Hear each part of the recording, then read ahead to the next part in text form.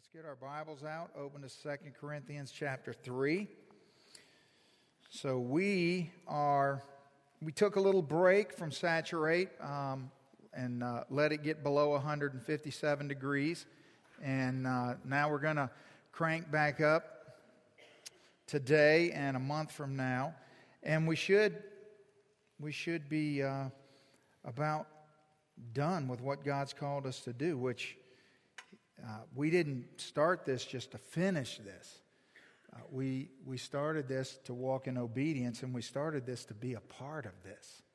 And I just want you to realize what a blessing it is to be a part of a church that has brought the gospel to over 10,000 homes in our community, and so many people have been impacted by the gospel. We're so grateful for that and thankful for it. It's not just something that we're trying to get through to get done. We are just blessed to be a part, and it's just awesome. So thank you for your prayerfulness and your faithfulness, and you're such a blessing and encouragement to me and the other pastors. We're grateful for you. And also all you men that participated yesterday in work day, my goodness, what an incredible amount of work was done. Thank you so much for that. You can see in the back lot all the work that was accomplished. It was tremendous. And also, while I'm thinking about it, in your worship guide, you see, I'm sure you all know by now, my son is getting married in a few weeks, so I'm super excited about that. And you're all invited to be a part of that. And I hope that you're able to come and celebrate with us. It's just awesome. Two people that grew up their whole life in this church and known each other their whole life, and now they're about to become one in Christ. So that's exciting. The reason I'm mentioning this is because if you would take your phone, take a picture of that QR code and then RSVP, because it would be helpful. It would be helpful. Now, we all remember what happened when my daughter got married. Now, this ain't my daughter. This is my son. So this is Brian and Kim's problem. Just saying. But I think when my daughter got married, I think we fed 600 or 700 people. So it'd be nice if you let us know so they can prepare. They can prepare. Amen. 2 Corinthians 3. Now what we're going to do today is we're going to walk through this last part of chapter 3 and the first part of chapter 4. And today and next week, I'm going to unpack some very practical truths that should be very helpful to you. Should maybe explain some things, should help you understand. Hopefully, I've been excited about today and looking at this passage, and hopefully this will shed some light on some things for you as you walk with the Lord in sanctification and you grow in the likeness of Christ. And so today and next week will be highly, highly practical. Amen. And you'll also know why I always pray for God to give us ears to hear. So let's pray. Father, thank you for today. Thank you for this opportunity that you've given us to be together. What a blessing it is to have family. Thank you that you didn't come and give your Son for our salvation and then leave us here alone, but you indwelt us with your Spirit. You surrounded us with your family. You engulfed us in your love. We are so grateful for what you have accomplished on our behalf, Lord. And so today we even now pray for those whom we'll encounter today, that you will encounter through your word, Lord. There's no doubt people out there who are contemplating suicide today, whose marriage is falling apart today, whose children are wayward today, who has a loved one in ICU today. There are innumerable difficulties in a lost and dying world, Lord, that we're all too familiar with. And we know the solution is you. The greatest need is not the solution to problems, but it's the solution to sin. And so we pray that you'd use today for your glory. We don't want any of it. It's all for you. We thank you in advance. If you'll give us ears to hear today, we'll rejoice in that gift. In Jesus' name, amen. All right, let's begin in verse 11, 2 Corinthians 3, verse 11. For if what is passing away was glorious, what remains is much more glorious. Therefore, since we have such hope, we use great boldness of speech, unlike Moses, who put a veil over his face so that the children of Israel could not look steadily at the end of what was passing away. But their minds were blinded. For until this day, the same veil remains unlifted in the reading of the Old Testament, because the veil is taken away in Christ. But even to this day, when Moses is read, the veil lies on their heart. Nevertheless, when one turns to the Lord, the veil is taken away. Now the Lord is the Spirit, and where the Spirit of the Lord is, there is liberty. But we all with unveiled face, beholding as in a mirror the glory of the Lord, are being transformed into the same image from glory to glory, just as by the Spirit of the Lord. So what Paul is talking about in this section is he's talking about the difference between the Old Covenant and the New Covenant. And he's saying that the Old Covenant, the giving of the Ten Commandments, was a blessing, it was a gift, it was glorious, but it doesn't even compare to the gift of the New Covenant of Jesus. And he's comparing these two, and this is all in response to the false gospel that's trying to be spread in the church at Corinth that he loves very much, that he's very concerned about. And so we've spent the last few weeks talking about false gospels and the consequences of them and what they cause and how they affect us and so on and so forth. And so again, he brings this differentiation between the old and the new back for us to realize some things about being a Christian. Now, if you have your listening guide, we want to understand that God didn't give the Ten Commandments for self-justification. He gave them for self-revelation. The reason that we have the law is because the law reveals what we truly are, who we truly are, reveals that we are fallen, sinful people. The problem is that throughout history, people have wanted to gravitate back to the law for self-justification. In other words, to think, well, if I can follow these rules, then I'll be accepted by God. Or if I'm better at following the rules than other people, then I'll be accepted by God. Or whatever the case may be. And the point of the law was to reveal to us that none of us could stand under the weight of it. Nobody can obey the Ten Commandments, and the Bible says that if you're guilty of one molecule of the law, you're guilty of all of it. So, when you think about what Paul is saying here, I want you to realize that the Bible, this is just another example of the Bible teaching us about the Old Testament through the New Testament. We'll see in a few moments some scriptures where the Bible teaches us in the Old Testament about the New Testament, that all of the Scripture is unified and it all works together to give us the full picture of the God who loves us and came to save us. You know, we have to realize that everything that happened then is pointing to what is happening now. In other words, just think about this for a second. You've got Moses and the law, and then you've got in the Old Covenant, and then you've got Jesus and grace in the New Covenant. And just think about how this works together.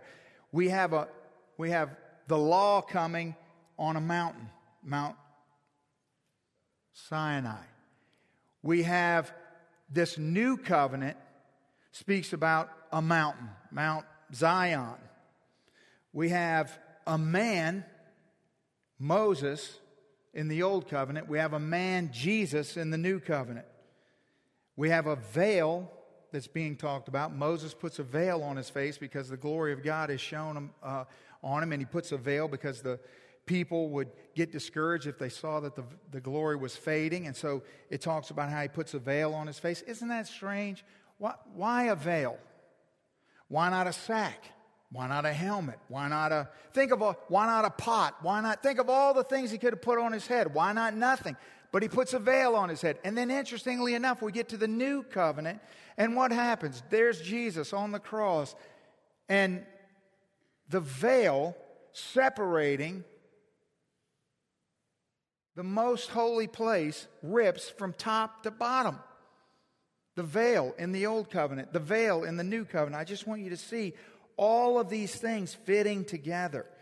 You know, the tearing of the veil. The Bible says that the veil rips so that it gains. That veil was what kept people from entering into the Holy of Holies. Well, it signifies the removal of the separation between God and the people. So all of these things matter. So look at verse 12. So therefore, since we have such hope, Paul says, hope, now that we're in the new covenant, we have hope. See, the old covenant couldn't bring hope because nothing you did lasted. Don't you understand? You can't have hope if hope is based on a future event, right? Hope is based on the future. Well, in the old covenant, there was no future. There was only the right now. So you sin, you give a sacrifice for your sin is washed away, but then you have no hope for tomorrow because tomorrow you start all over again.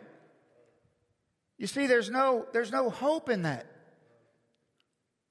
There's no confidence in whether or not we would see things come to pass in the old covenant. Now you contrast that to the new covenant, where salvation comes once and for all, where one all-sufficient sacrifice, the writer of Hebrews says, comes to pay the penalty of our sin, past, present, and future. Every promise in Scripture guaranteed. I mean, if that doesn't give you hope, I don't know what will. So Paul's talking about this hope. Look in Romans 15.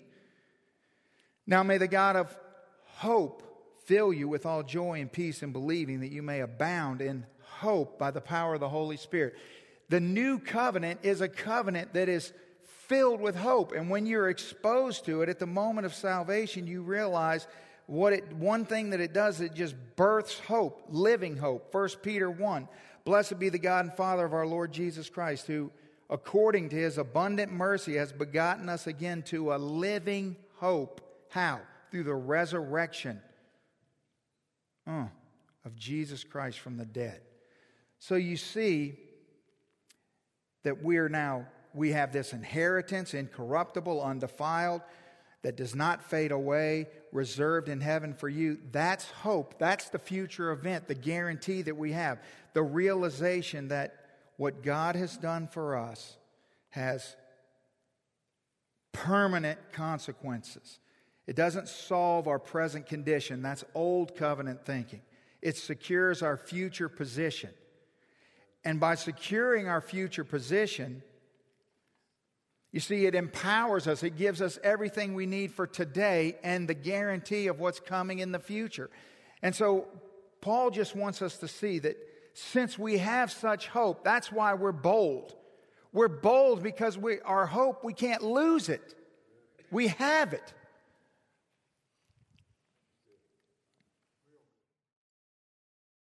So what about this hope? He contrasts at verse 13, but unlike Moses,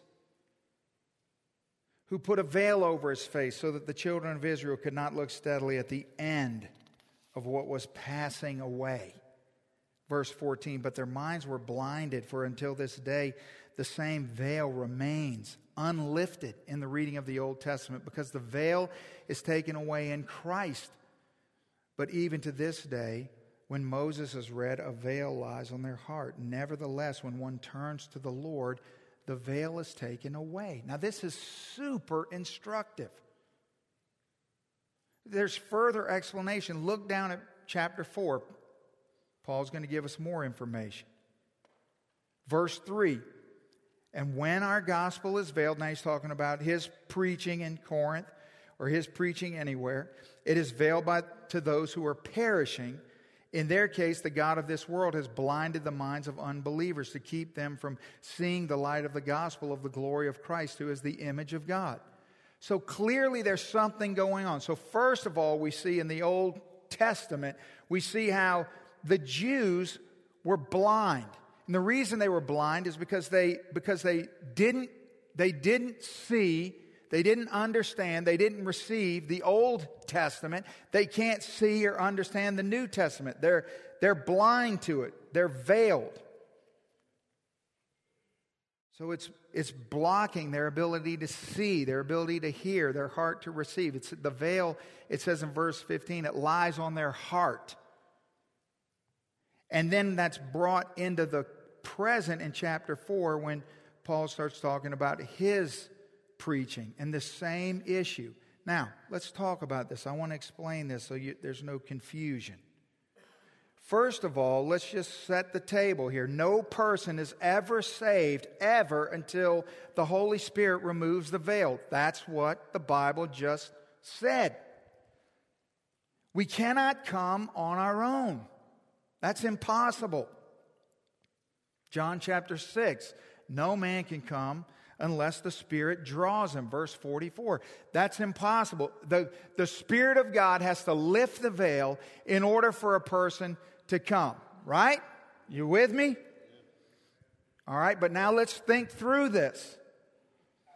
Because if we stop right there, well, then we don't have a full understanding of what God wants us to see. You see, I think that we readily recognize this reality that nobody can just wake up one day and think to yourself, you know what, today I'm going to become a Christian. It doesn't work like that. You can't do that. You can't come without the veil being lifted. But if the veil is lifted, you're not forced to come. You got to think this through now. Look at verse 16. Nevertheless, when one turns to the Lord. You see that? You should underline that in your Bible. Nevertheless, when one turns to the Lord. Now, I want you to notice it doesn't say when one is turned by the Lord. You notice it doesn't say that? It says when one turns. See, salvation does not come simply through the cross of Christ. It comes through man's faith in what God did on the cross.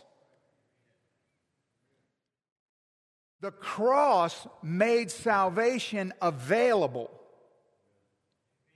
That's what it did.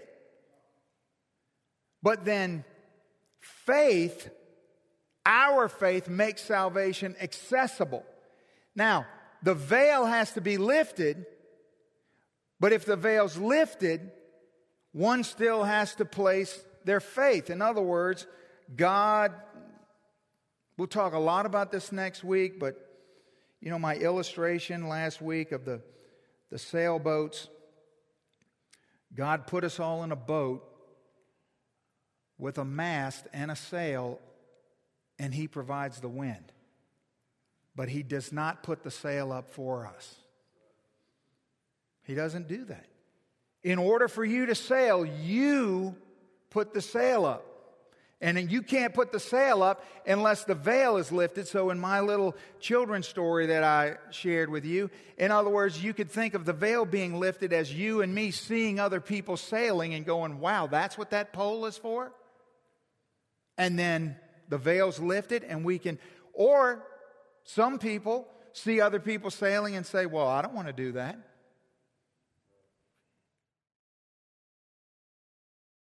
A person's never saved until the Holy Spirit removes the veil. But a lifted veil is an invitation, not an obligation. And we have to understand how this works. We need to know this in our own lives, in the lives of the people that we love, in the lives of the people around us, to be effective in evangelism, to understand even what we're going to do this afternoon. It's very important to understand, how does this work? Here's how this works. I have a veil over my heart. The Spirit pulls the veil back, lifts the veil, and God speaks to me, which then gives me an opportunity to respond. And what happens if I respond? What happens if God lifts the veil and I respond to this invitation, I place my faith in Christ in response to this opportunity, then the veil is permanently lifted. Now, this is important for you to understand. It's permanently removed. See, the problem is not God's willingness to speak, but man's willingness to listen.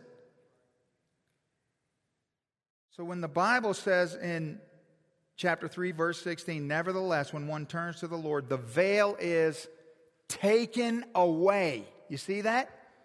You see that in your Bible? It's taken away. Now, what does that mean? See, all of this has great implications. All right, let's look at one side, then we'll look at the other side. All right, one side is God never stops speaking to the lost. He never stops speaking to the lost. See, I think a mistake would be made if you think that every once in a while God speaks and then, the veil is lifted or the veil, or the veil's not lifted or whatever the case may be. And so it's these sort of every once in a while sorts of things. No. Look at verse 14. But their minds were blinded. For until this day, the same veil remains unlifted in the reading of the Old Testament. Now, I want to ask you a question. Let's just be simple, logical. Would there be a reason for the veil to remain if God weren't speaking?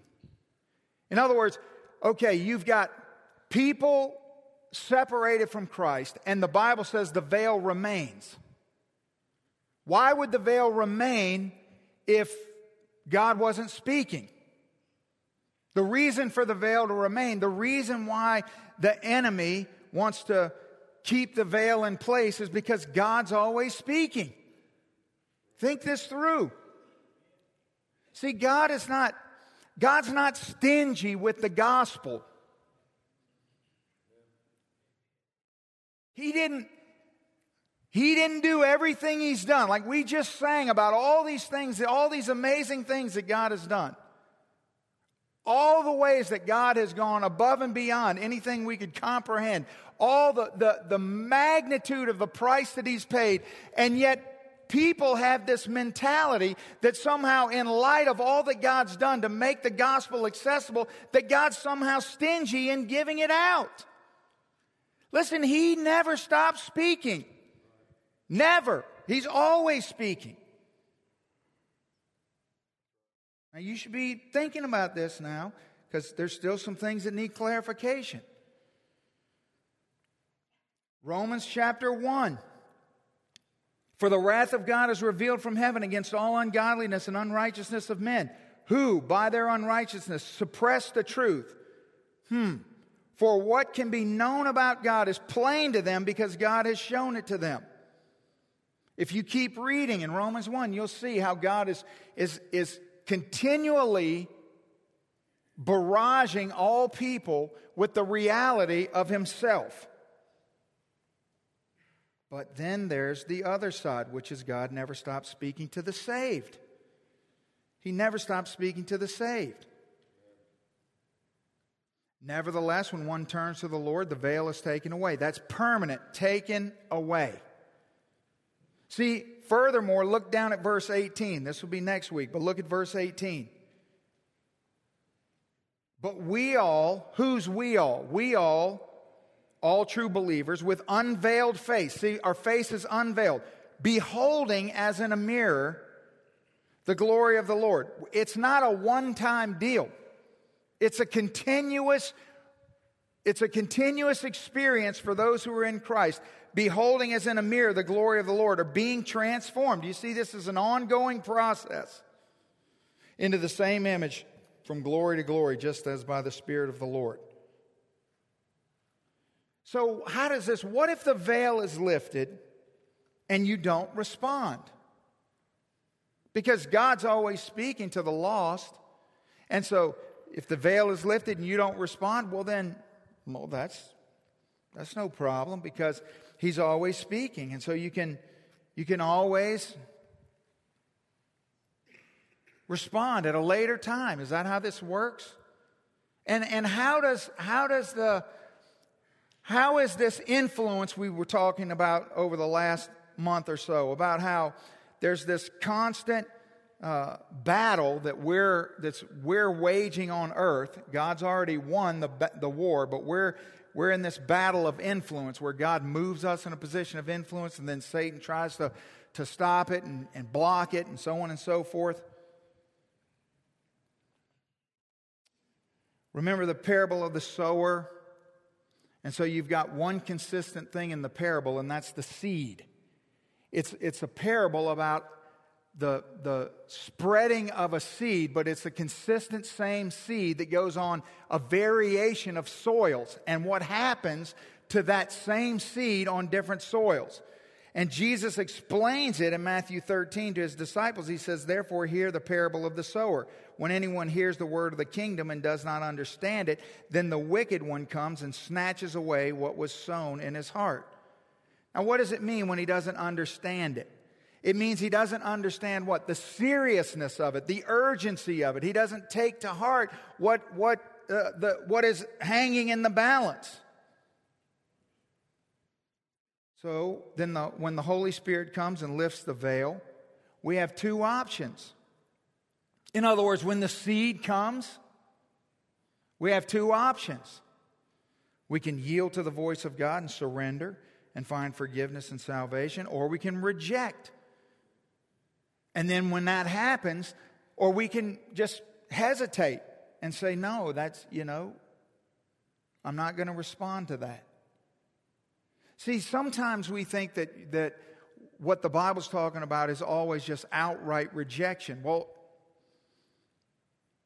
doing nothing is outright rejection. See?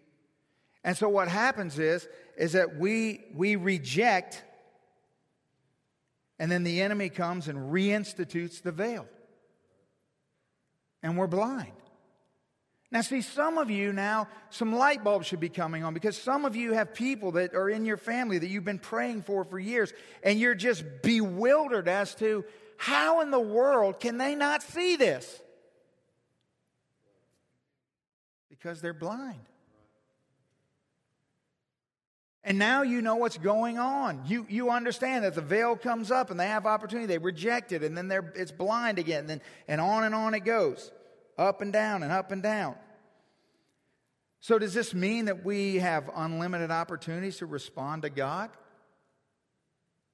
See, I want you to understand that what's happening is God is consistently speaking. And it's this veil, it's this lifting and unlifting of the veil that is creating these gospel moments. It's not speaking, not speaking, speaking, not speaking. I don't believe that to be the case at all. And so do we have unlimited opportunities to respond to God? Well, what does the Bible tell us? Hebrews chapter 3. Beware, brethren, lest there be in any of you an evil heart of unbelief in departing from the living God. But exhort one another daily while it is still called today, lest there be in any of you a hardening through the deceitfulness of sin.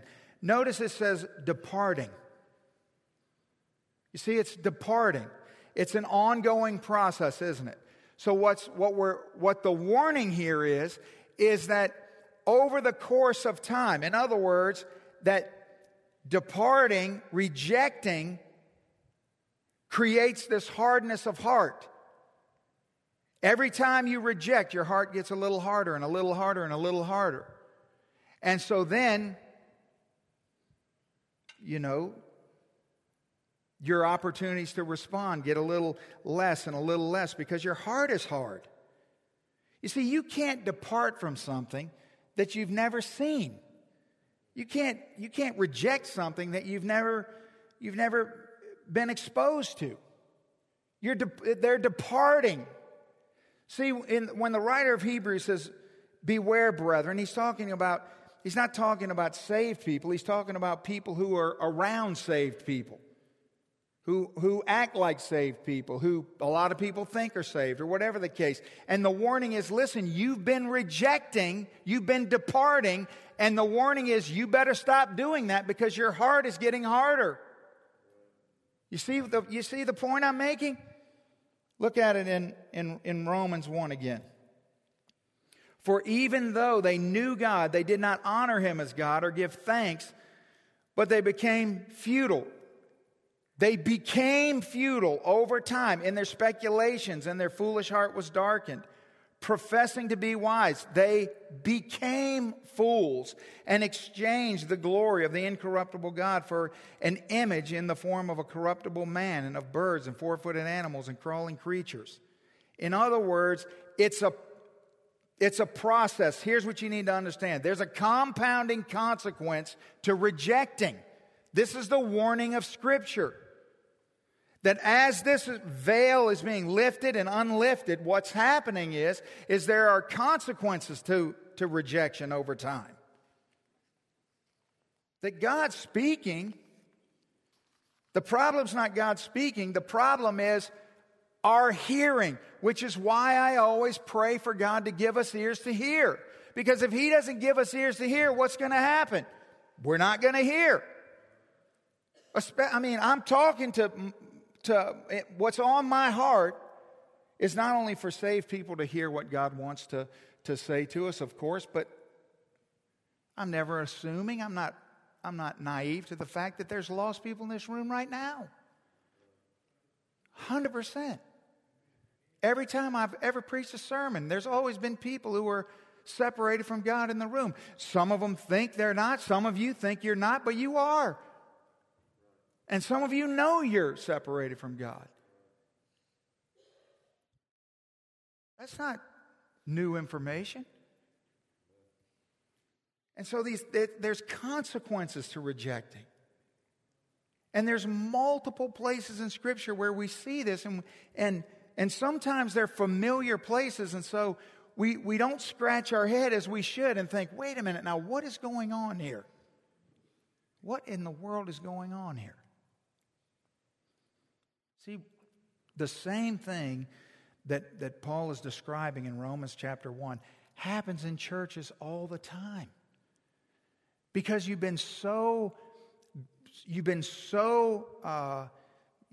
insulated by exposure to the gospel that you somehow have just made this intellectual leap that all this exposure has just gotten on you, and so you're okay. Like because you sat next to somebody who had the flu, you got the flu. Well, salvation doesn't work like that. You don't catch salvation from other people. And so by being in the proximity of salvation, that doesn't have anything to do with you. Think about this. Think about Judas. Let's think specifically about Judas just before he betrays Jesus. They come to the upper room to celebrate the Last Supper. Let's think about the order of the events that happen. And so, now remember, I'm talking about a God who's always speaking. And the problem is a listening. The problem is a seeing. The problem is this veil. So they go in the upper room to celebrate the Last Supper. And what's the first thing Jesus does before they sit down to celebrate the Passover meal? He washes the disciples' feet. And in doing so, he washes Judas's feet. Now, he washes Judas's feet knowing what Judas is about to do. Why does Jesus do that? Because Jesus is telling him yet for the millionth time, I love you. He's giving him a chance. I love you. See, one thing you'll pick up on quick if you read the Bible and pay attention to what you're reading is that God gives people chances over and over and over in Scripture, even though the sovereignty of God gives them the ability to know that they won't receive it. But He still gives it to them. The rich young ruler, there's multiple examples of that. Jesus goes to places and he doesn't heal everybody. He doesn't perform miracles with everybody, just certain people. Well, what I'm saying is you see this differentiation in the way God deals with people. So he washes his feet and shows Judas that he loves him. See, before he teaches him anything, he touches him. Oftentimes God does that to the lost. And then remember when they're sitting there during the meal in Mark chapter 14, and the Bible says, Jesus says, this is what he says. Listen, he says, the Son of Man goes as it is written of him, but woe to the man by whom the Son of Man is betrayed. Then he says, it would have been better for that man, if he had not been born. Now, why is Jesus saying this? In other words, Jesus already knows what's going to happen, right? Of course he does.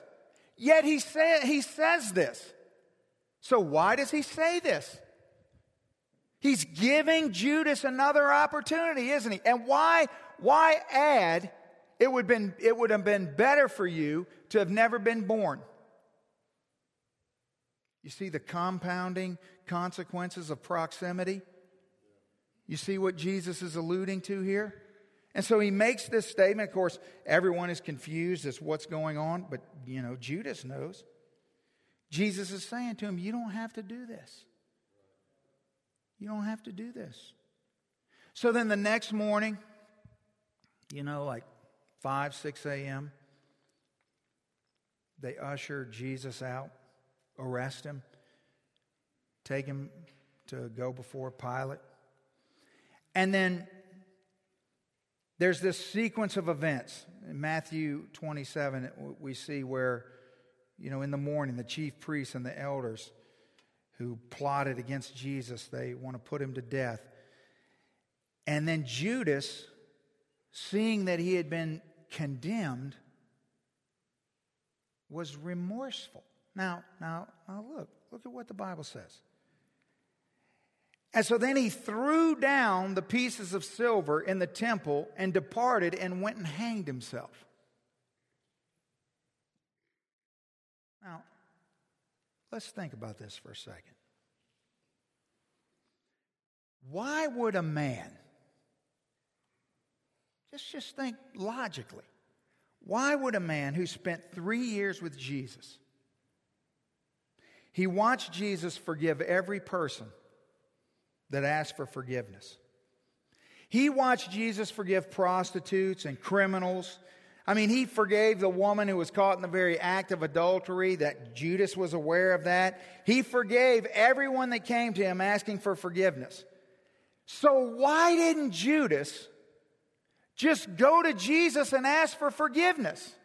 In other words, think of what he had seen. Think of what he had been exposed to. Imagine the level of grief. Some of you don't have to imagine this. But think about this. Think of the desperation and the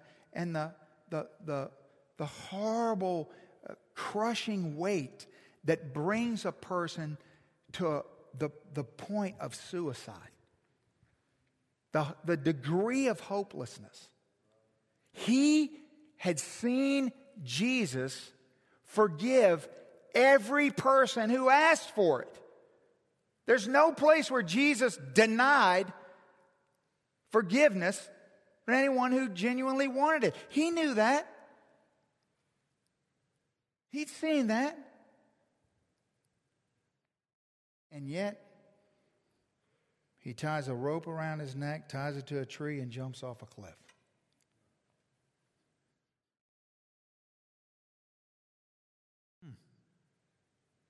He's blind. He's blind by his rejection. His heart is so hard. Don't you see? All of those times, the veil had been lifted in his life. Think of the amount of lifting of the veil that had occurred in 3 years in his life. And his heart was so hard. He was so blind that he just hanged himself. Massive exposure and massive rejection. That's why Jesus said it would have been better if you had never been born. He's alluding to the fact that it would have been better had you not seen all the things that you'd seen, heard all the things that you heard. Rejection has consequences. See, God never quits speaking, but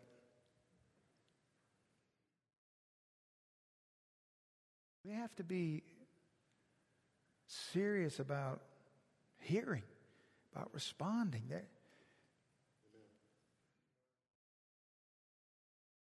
In Hebrews chapter 10, again, the writer of Hebrews says, talking about the new versus the old covenant, how much worse punishment do you think will be deserved by the one who has trampled underfoot the Son of God and has profaned the blood of the covenant by which he was sanctified and has outraged the Spirit of grace? Why has it outraged the Spirit? Because the Spirit's lifting. You see, you've disgraced the Father because you've rejected His plan. You've disgraced the Son because you've rejected His sacrifice. And you've disgraced the Spirit because you've rejected His invitation. You've rejected the whole Trinity. You see? All of us were born with a veil. We're born sinners with a heart veiled. The Holy Spirit lifts it. He gives us opportunity. And in that moment, we either step up or we step back.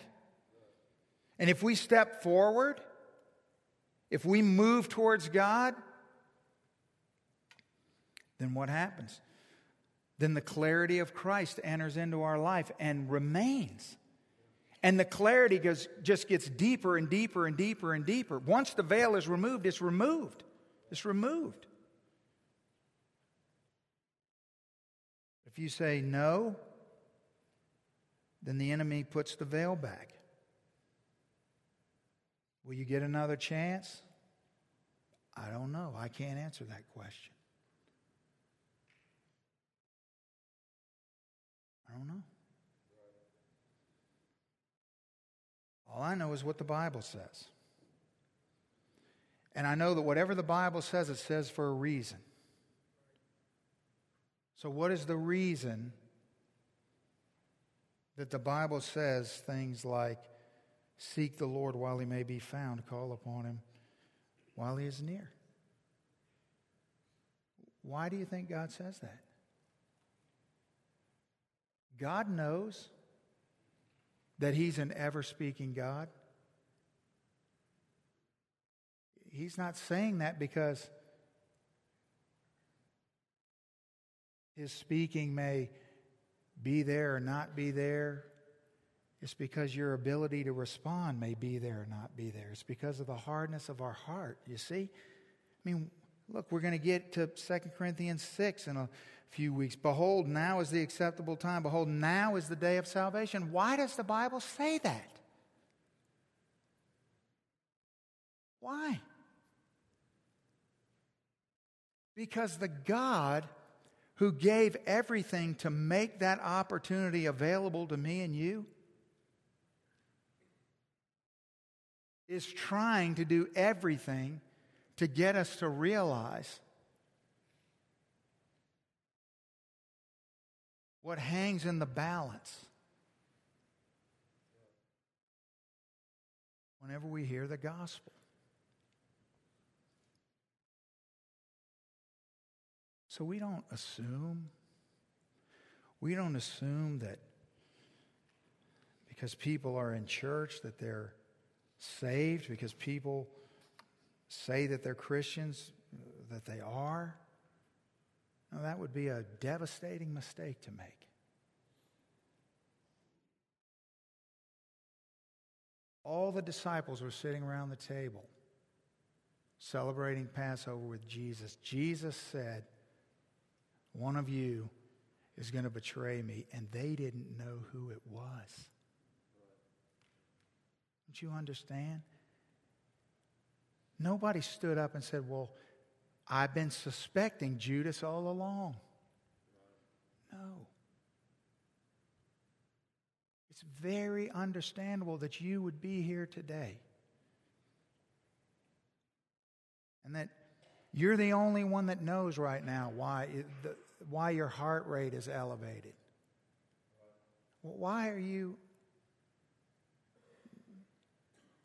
feeling pressure right now? See, there's other people in the room that feel no pressure at all. But you feel pressure. Why? The veil's lifting. God's speaking to you. What are you going to do? You're going to go out of here again? Just talk yourself out of it? Even though you have no explanation for why you feel the way you feel right now. It might have been 25, 30, going on 30 years ago, but I still remember that feeling.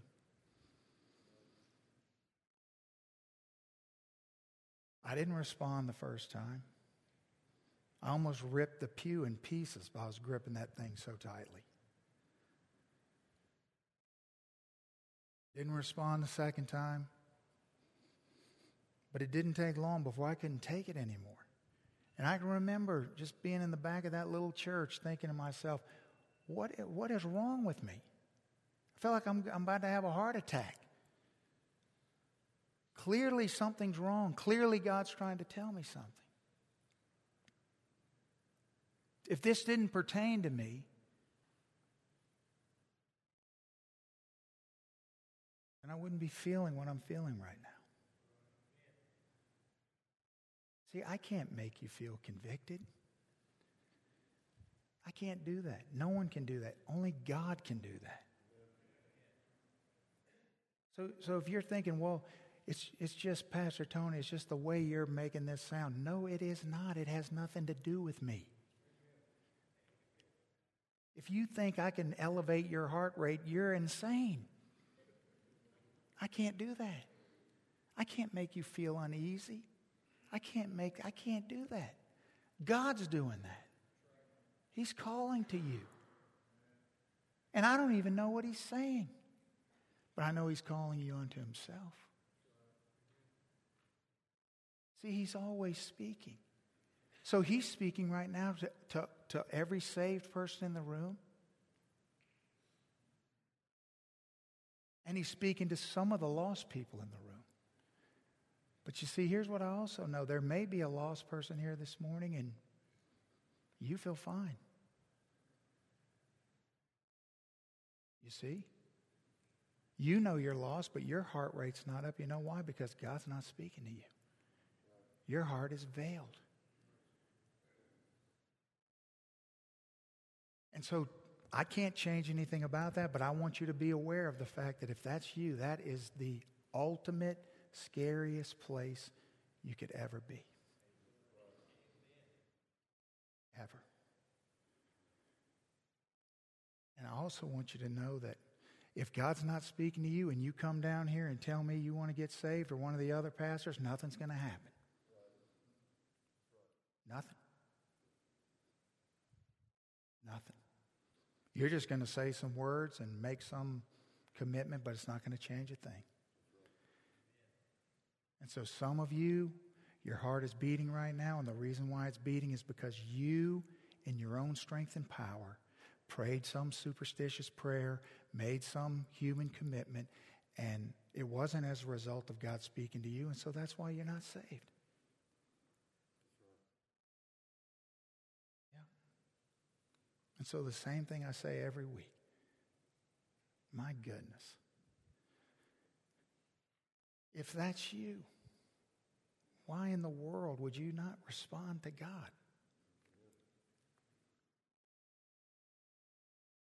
Nothing would make the people in this room rejoice greater Nothing makes us happier than to see God moving in each other's lives.